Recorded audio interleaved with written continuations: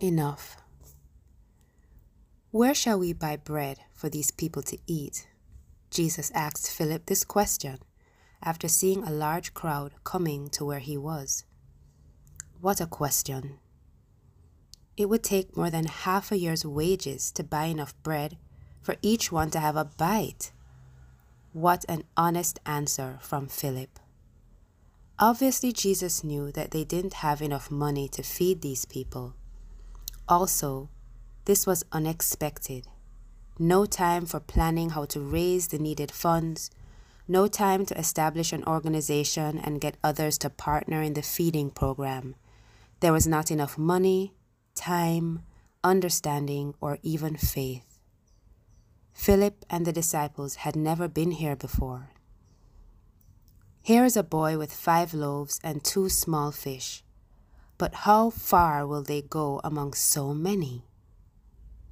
Andrew tried to meet Jesus where he was, but fell short in the face of the impossible. Maybe that's not so fair to say, because we know the end of the story. Jesus miraculously fed 5,000 men, that is, not counting women and children.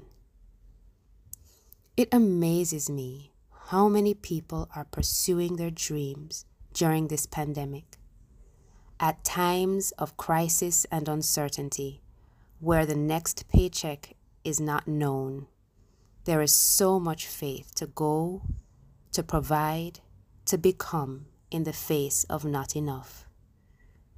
Who has half a year's wages at their disposal, whether in the time of Jesus on earth or now to meet the needs of others, and without time to even prepare? Yet Jesus called then and calls now for us to look up to heaven, give thanks, and break what we do have at our disposal, to consciously take hold of the not enough and distribute it to the people who have need of it. Be encouraged today if you have stepped out already and are still fearful.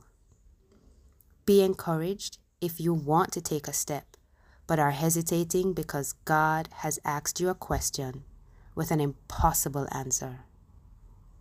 Meditate on the account of Jesus feeding the 5,000 today and listen for the Lord's instructions. My prayer, my hope, is to see the Lord's miraculous ways unfold before us all. Amen.